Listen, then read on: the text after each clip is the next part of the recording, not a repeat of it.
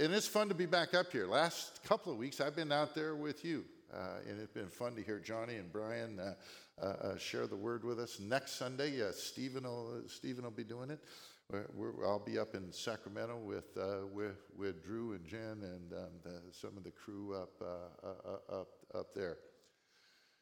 Now, my wife and I have 4 kids, and I can tell you, we had considerable hope that they would have 10 fingers and 10 toes, that they'd be able to hear and that they'd be able to see. We're going to look at a story today. We're going to spend the whole time in one chapter, chapter 9. So somebody caught me before the service and said, so we're going to deal with a whole chapter, so you'll probably preach more briefly. I'm like, that is funny. But we're looking at a story. We're going to look at the whole chapter because it's this account of this blind man. And I'm going to tell you, it's filled with encouragement. What I hope us to see as we work through this, how the story builds in terms of what happened with Jesus and this blind man, but particularly how John, inspired by God, pulls this narrative apart. And I actually believe there's a crescendo as we go through this. And my hope is you'll experience that crescendo today. But we see Jesus' grace. We see Jesus' love. It is a great text. So I don't care where you are today. You're still figuring this out. Welcome to you folks online. Hope you're having a good morning. If you're still figuring out whether Jesus is the guy, this story is going to give you a look again at Jesus. If you're early in the journey with Jesus, here's my conviction. This account will help us move closer to him, help us to embrace him a little more tightly. And if you've been walking with Jesus forever, oh man, this encourages our heart in terms of what we've been experiencing for a long time and continues to ignite that fire for who he is. Now, John tells this narrative about the healing of the blind man. It's actually 6 separate conversations that he records. So what I'm going to do this morning is we're going to pull them apart conversation by conversation by conversation. So we're going to look at 6 conversations. And what I'm going to do is give you a quick summary of what's said in each conversation. And then we're going to read through the text as we go, if that makes sense. So let's start with the first conversation is between Jesus and the disciples, and it sets up the whole rest of the narrative and what happens. And there's a ton dumped on us when Jesus hangs out with the knuckleheads. First thing we're going to see is Jesus saw the blind man. I think this is significant. And then the disciples ask, well, what caused this man's blindness? And Jesus is going to explain God had a purpose.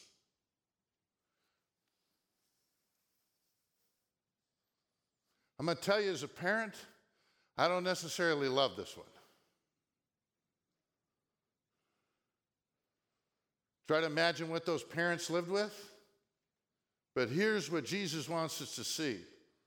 God, who is sovereign in all things, had a plan, and that was ultimately that his grace, his glory might be displayed. If I'm those parents, I'm like, pick somebody else. We all have work to do, and Jesus healed him. Okay, so before we jump into the text, man, we got to stop. You maybe notice I pray before I preach. I can't believe you all give me the privilege. I just think this is absurd that you allow me to tell you about Jesus. But nothing happens unless Jesus and his Holy Spirit work. So, Father, I pray that you would work to help us see your glory. I pray that what you were doing there with this blind man would be our experience today. And I pray as he saw your glory and your love and your grace displayed, I pray we would have that same experience today as we read about what your son did. but for the truth of this to actually impact our heads, our hearts, our souls. I can't do it, Father. Pray you'd keep me from getting in the way. But we need your Spirit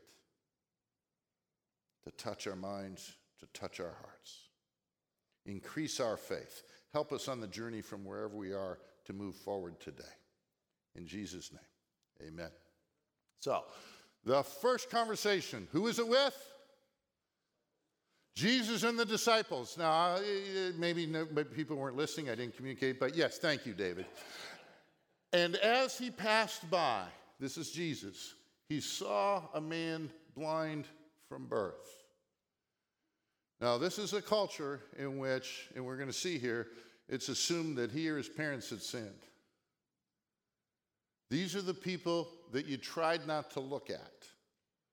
These are the people you tried to ignore. These are the people you didn't even want to acknowledge.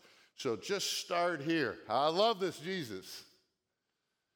He passed by and he saw a guy that the general culture doesn't want anything to do with. And his disciples asked him, Rabbi, who sinned, this man or his parents, that he was born blind? The theology of the day. If things aren't going well, you messed up and God is punishing you. Let me tell you, it still feels like a fairly prevalent theology today. Life gets hard, we hit the crud. It's not that we don't bear some responsibility for the choice we made, but I wonder what I did to tick God off. Jesus is going to correct it. Jesus answered, it was not that this man sinned or his parents, what everybody in that world thought, including probably the blind man and his parents lived with this. What did we do that we caused this?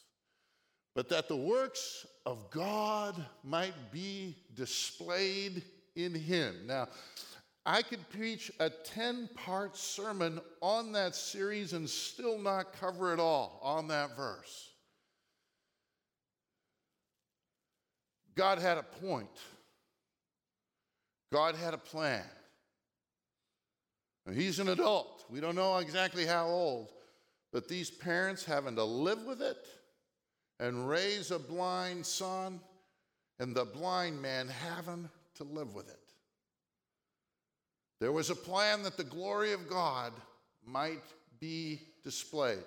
I said it earlier, and in case you were dozing off, if I'm those parents, I would say, pick somebody else's kid.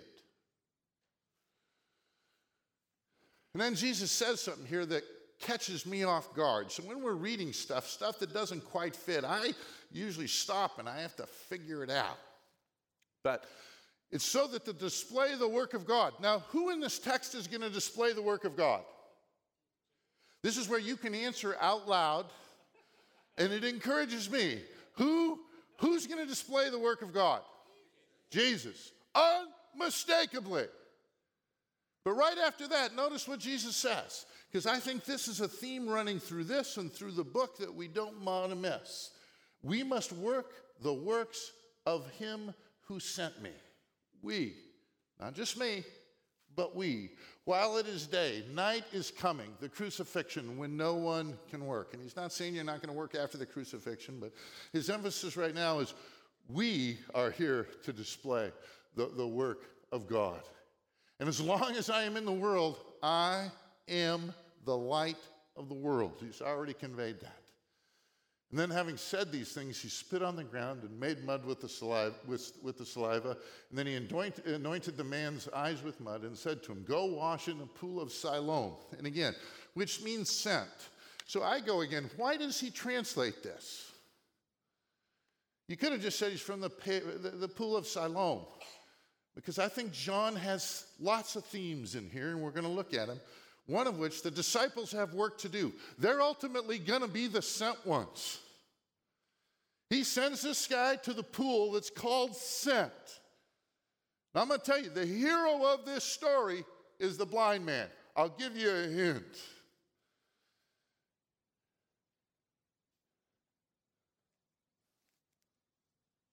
the blind man's life is changed, and he responds accordingly.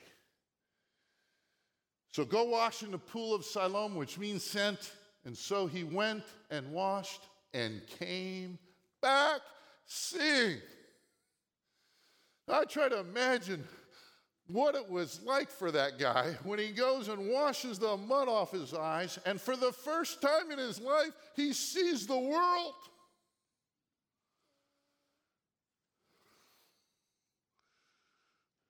Why?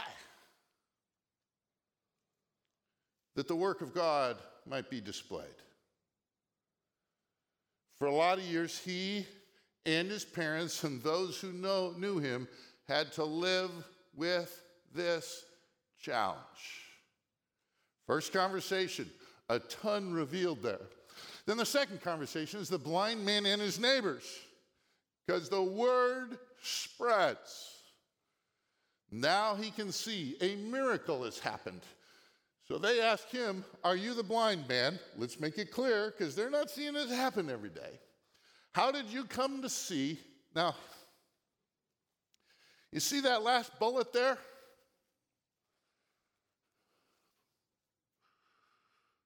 I want you, as we go through the text, to notice how many times, and for those of you who are watching at home on the screen, you're welcome. You no longer have to look at me.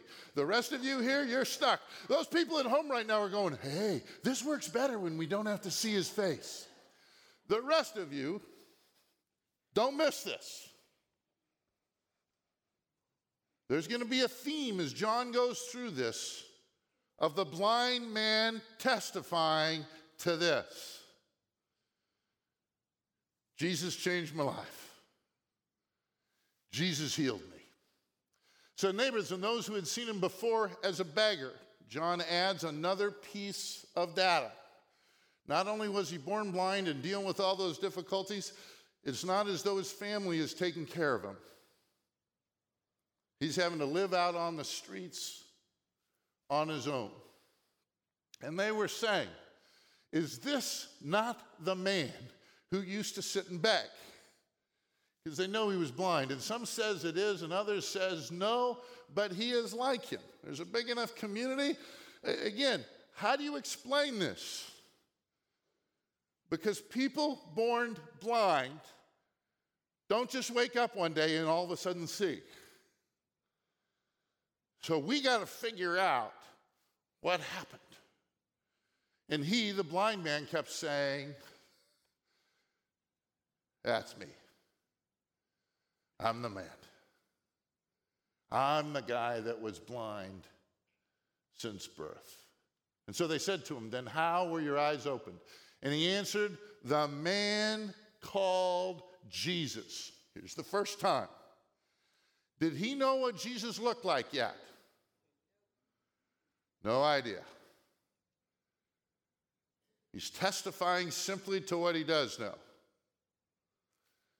The man called Jesus, made mud and anointed my eyes and said to me, go to Siloam and wash. So I went and I washed and I received my sight.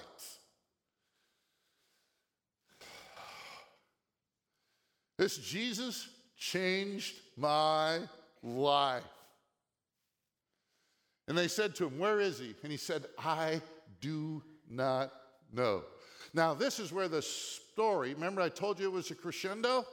This is now where it's starting to pick up a little momentum. Here's where it's starting to really get interesting. So how did you come to see? It's the blind man now and the Pharisees. How did you come to see?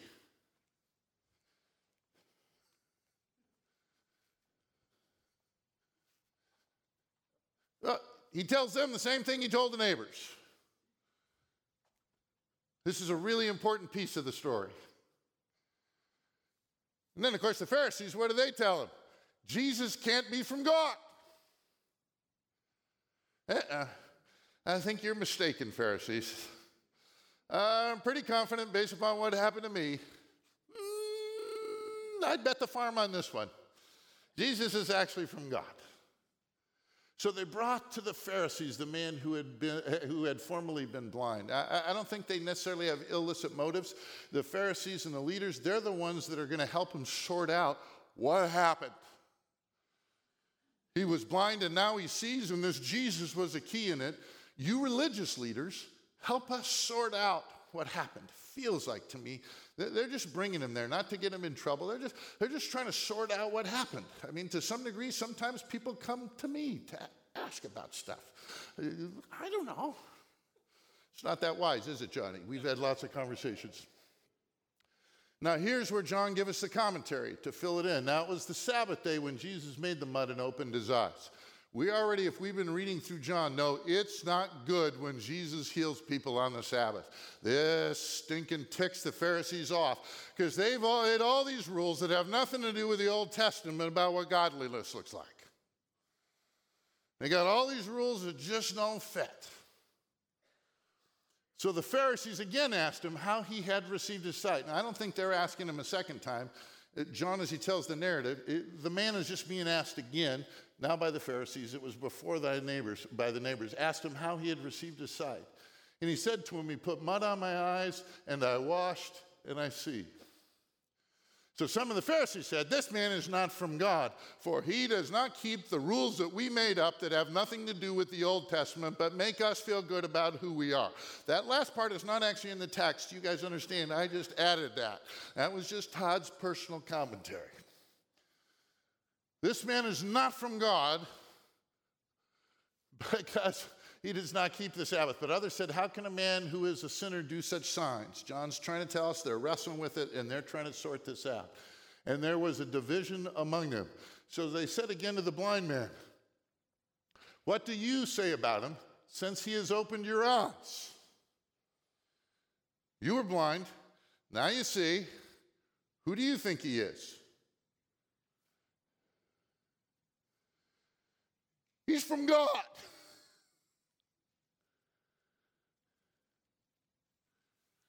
Now think about who this guy is. Overlooked at best. More likely despised by the people. And presumed in their errant, wrong theological construct that he was a sinner. And he's standing before who? The religious leaders. And they're saying he is not from God. Who do you say? Where is he from? This man's a prophet. The pressure that he was under to yield, to fold like a cheap suit. Remember what he told the disciples? We have work to do. The man went to what pool to wash it off? Sent. Where is he from? Without hesitation, he is from God. So then we move to the blind man and blind man's parents and the Pharisees. You gotta love this as John tells the story. Was your son born blind? How does he now see? He is our son, they tell him, the Pharisees, but he was born blind, but we have no idea how he was healed. Don't ask us. Don't ask us to testify. Hold him completely accountable. Not us. The Jews did not believe that he had been blind and had received his sight until, John in the commentary tells us, they called the parents of the man who had received his sight. This actually convinced him and asked them, is this your son who you say was born blind? How then does he see? And his parents answered, we know that this is our son. We're really confident about that. We know for sure that he was born blind. But how he now sees, we do not know, nor do we know who opened his eyes. Ask him, he is of age. He will speak for himself. Now, given what's gone on in the narrative and how many people know about what happened already, What are the odds that they haven't yet heard?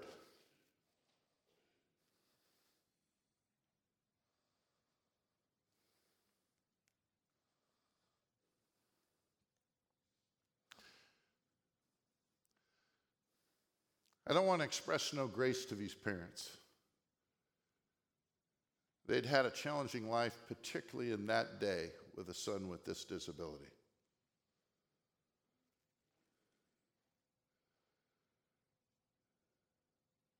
But I can't get past, what did that blind man feel when his parents responded like this?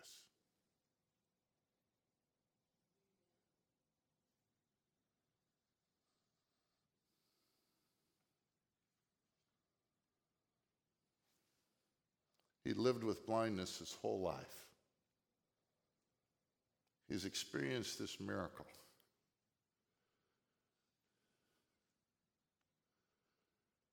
And then his parents say, we don't know what happened.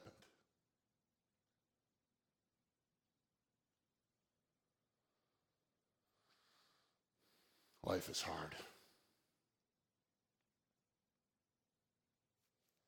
This guy faced a lot of challenges. It's part of what John wants us to see.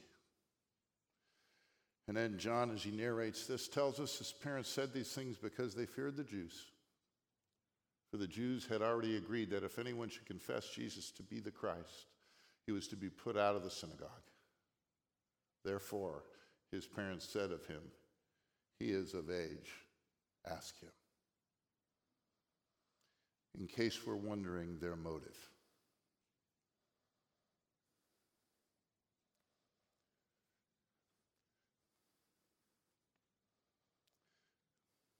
Because if there's anybody who should have appreciated the significance of this miracle, if there's anybody that ought to be able to see the power of what's trying to be conveyed here beyond the blind man himself,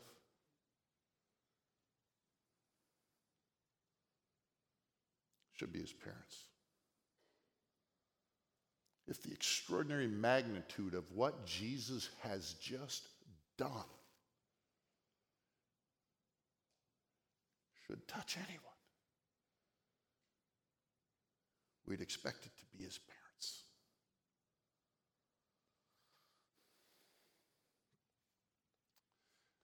So then the blind man and Pharisees too. Now we're going to build to the last conversation, but I just will tell you, I'm going to give you a hint already. As a guy who loves sarcasm, I love this conversation. And I think there's all kinds of justification for sarcasm in this text. And yes, I will stop and point to it. Remember who we're talking to. The blind man who the Pharisees wouldn't have even stopped to acknowledge. And now this blind man is testifying to the religious leaders about Jesus. God works in the craziest of ways. This guy who would have been at the bottom of the cultural ladder now testifies before the highest religious leaders. God is nuts the way he does things. He does things so atypically. Don't praise Jesus, he is a sinner, the Pharisees are going to tell him. I don't know if he's a sinner or not, but I do know this. He healed me. You should know where he comes from, he says to the Pharisees. You're wrestling where he comes from? He healed me. I think that's incontrovertible evidence that you guys are unwilling to consider.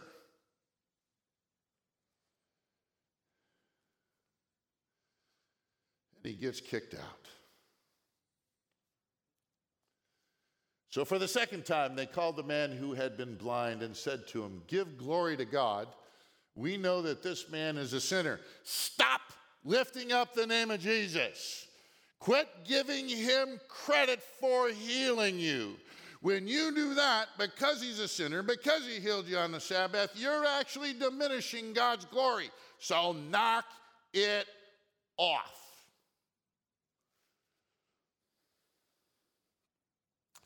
And he answered,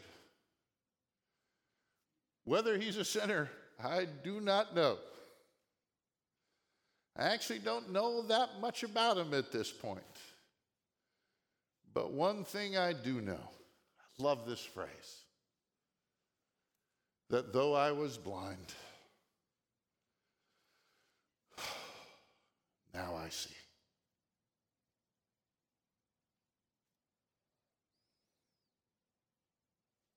It changed my life.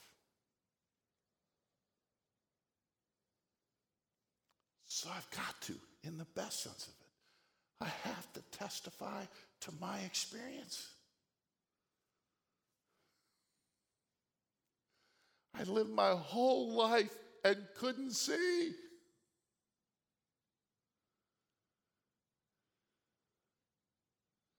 And they, if you read the narrative, they actually believed that something miraculous had happened. But they refused to acknowledge Jesus. And they said to him, what did he do to you? How did he open your eyes? Now we're getting to that part I alluded to earlier. And just so you wouldn't miss it, I put it in blue. And he answered them, I've told you already, and you would not listen. Why do you want to hear it again? You guys want to become his disciples? You guys want to start following him like I'm going to follow him? Is that what you guys want to do?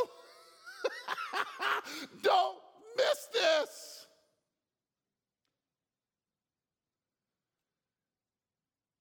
He knows exactly how they feel.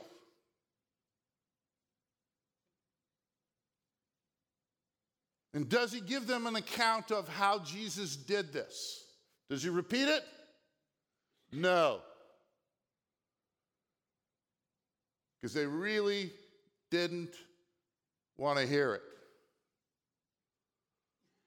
Not the significance of it anyway. So I know sarcasm does a lot of damage. You guys know my rule. I will never convey a serious message through sarcasm. For me, sarcasm, it's the way you operate in the staff and in my family, has to be 100% to get a laugh. Because it can be misinterpreted. This guy goes farther than I do. He uses sarcasm to communicate a message. To the best of my ability, I've committed to not doing that. But these guys aren't seeing the truth. And they reviled him, saying, you are his disciple, but we are disciples of Moses. We're disciples of God, the giver of the law. You're not, based upon your lifting up Jesus. We know that God has spoken to Moses, but as for this man, we do not know where he comes from. This blind guy, he is good. I don't know about you, but as best I can put myself in that situation, I'd be tempted to just exit. I said my piece, I've testified, we're at an impasse, let's just agree to disagree. He ain't done. The man answered, why, this is an amazing thing. How do you not know where he comes from? My parents have been in here, we've testified. I was blind, and this guy made me see.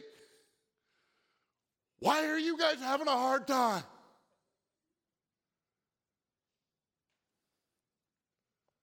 The bottom rung of the culture, standing up boldly to those religious leaders.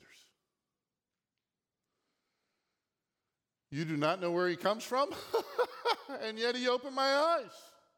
We know that God does not listen to sinners, but if anyone is a worshiper of God and does his will, God listens to him. Never since the world began has it been heard that anyone opened the eyes of a man born blind. If this man were not from God, he could do nothing.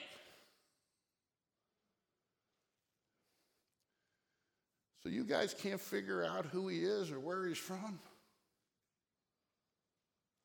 The evidence is glaringly, obnoxiously in your face.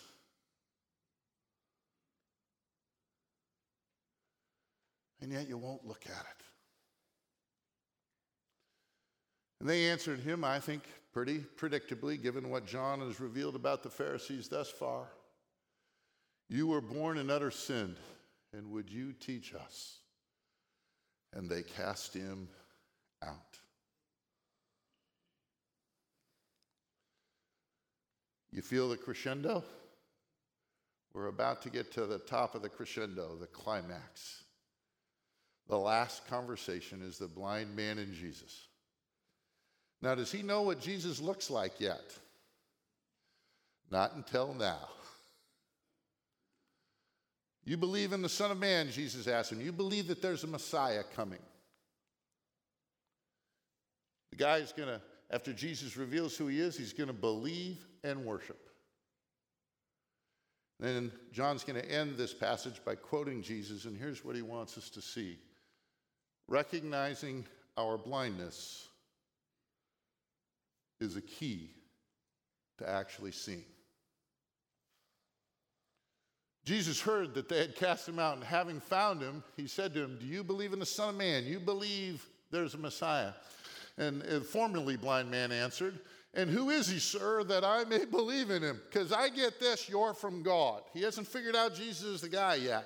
He just knows he's from God. He doesn't know much more.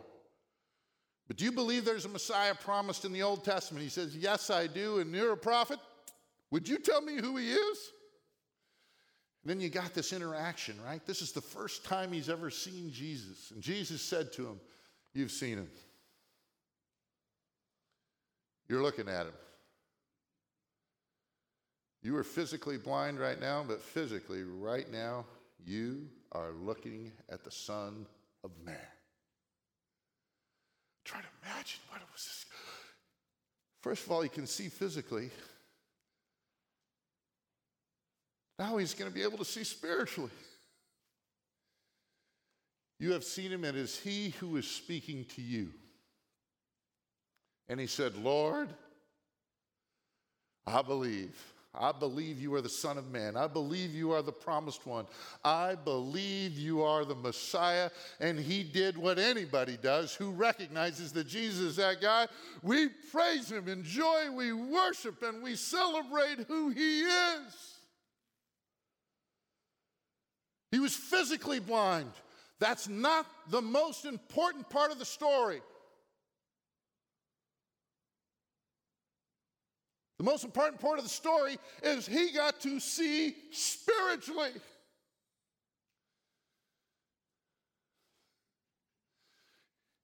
He got physical healing. Way more important, folks, he got spiritual healing. This was a very good day for this guy. Now, if I'm writing the text, let me tell you, I just end here. I stop preaching, the band cranks up, and we just praise Jesus. That's how I'd have written it.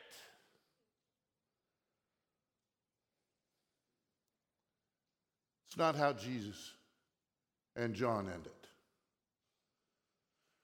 Healed physically, healed spiritually. Nothing better. That's not the end of the story. Jesus said, for judgment I came into this world, that those who do not see may see, and those who see may become blind. Now, I had to read this last 3 verses about 2 or 3 times and think through it before I finally got, because we got a combination of metaphors being here put together. You with me? So I'm going to go through it fairly quickly. And maybe you got it instantly, but I had to read it and go, what does he mean here? For judgment I came into this world. Some of us might see that as a contradiction to John 3:17, for I didn't come in to condemn the world. It's not a contradiction. Jesus came into the world to save us. But the other side of that coin is that people do get condemned if they don't treasure him. So if you think it's a contradiction of John 3:17, I'm going to encourage you to go back and read chapter 3, verse 18 and 19 too. He came to save. Flip side of that coin is people get judged. That those who do not see may see. That those who recognize they're blind. Did the man know he was physically blind? Did anybody have to convince him of that? And here's where it gets a little trickier with spiritual things. We got to know that we're spiritually blind before we can actually spiritually see. So that those who do not see, who acknowledge their spiritual blindness, their spiritual need, may see. They'll see me, and they will come out of their spiritual blindness to sight. And those who see, those who are convinced they're not spiritually blind, those who are convinced they're okay and they don't have any problems, you know what? They're going to actually stay blind. Now, he's talking to the Pharisees. They're the people that are convinced they are the light and they see everything. He's trying to help them see, you guys can't acknowledge and recognize your spiritual blindness. This is really going to be bad. Some of the Pharisees near him heard these things and said to him, so are we also blind? Now we got to follow the metaphor here. Jesus is trying to say, recognizing our spiritual blindness is a blessing. Are they blind to the truth of who he is? Yes. But blindness here is a good thing. So some of the Pharisees, are we also blind? Not in the good sense. Not in the sense that allows you to see light. I wish you'd recognize your blindness. I'm trying to point out your blindness. The blind man who is healed by me is trying to point out your blindness, but you can't see it. You're so convinced you're right. And so Jesus said to them, if you were blind, if you actually recognized your blindness, you would see me and then you would have no more guilt. But now that you say, we see, you don't recognize your spiritual blindness, your guilt remains. Blindness. Recognizing our spiritual blindness is a blessing. So, takeaways. Let's live thanking Jesus for seeing each of us and empowering us to recognize our blindness so that we might actually see him. Because here's the reality. For anybody to see the light of the world, the key is recognizing our own blindness. Recognizing we're in trouble. Now, Brian used a metaphor I really liked last week. For those of you who are here, he talked about, again, the text where Jesus says, hey, if you follow me, you don't have to ever be afraid of spiritual death.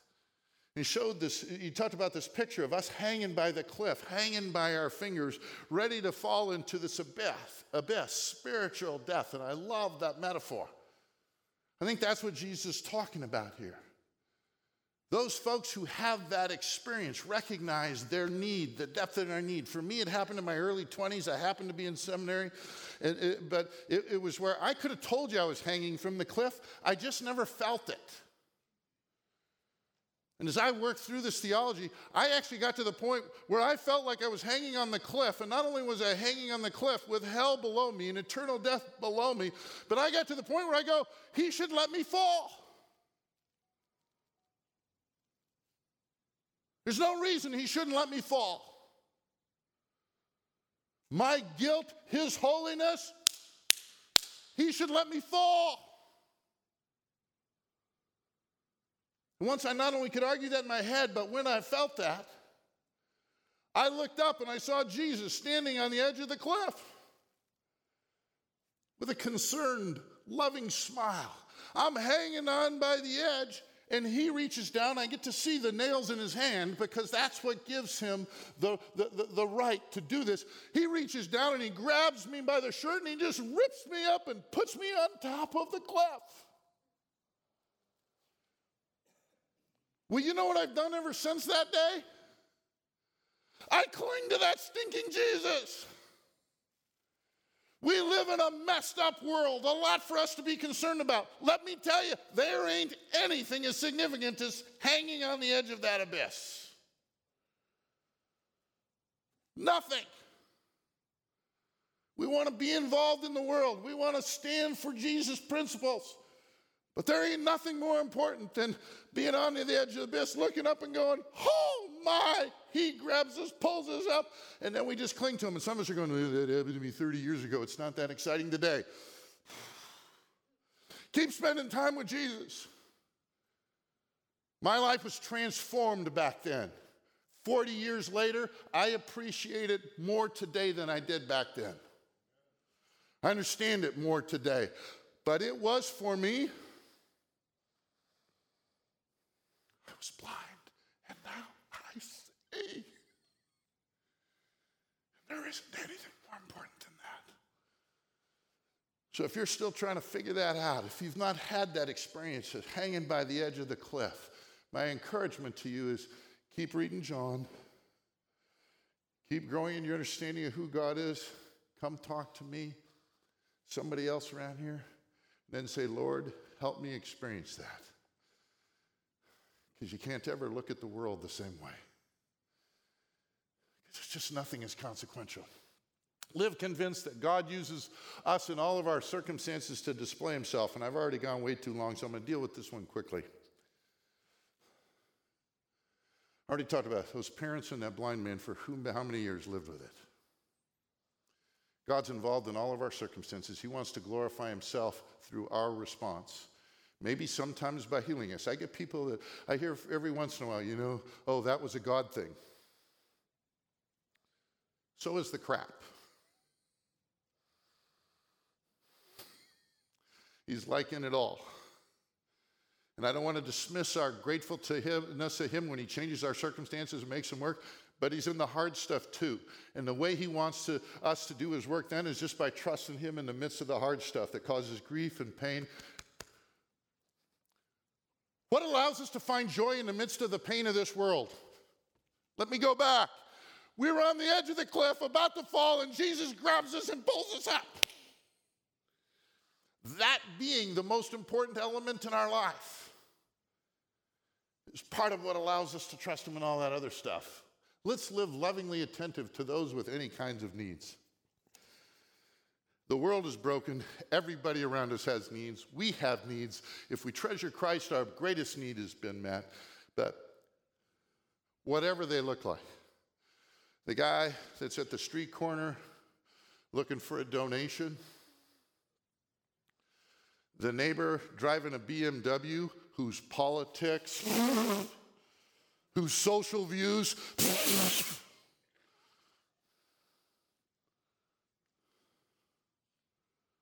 we're in a world full of people with need. Let me assure you, there is no end to it. Let's be lovingly attentive. Whatever their need, however it's manifest, that we might help them not have to hang onto the edge of the cliff. And let's live bravely promoting the healing that comes with Jesus alone. We got work to do. He went from the pool, called, sent. And what did he do? Jesus healed me. I don't know whether he's a sinner or not, but I can tell you this. I was blind and now I see. You don't know where he's from? Let me tell you. He healed me. You religious leaders, I guarantee you he slapped his head when he was talking to him. What are you guys thinking?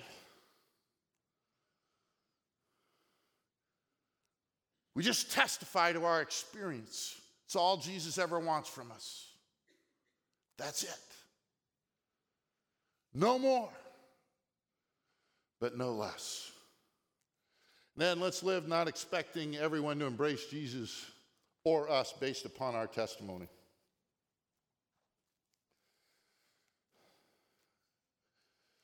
His parents before the Pharisees, don't ask us.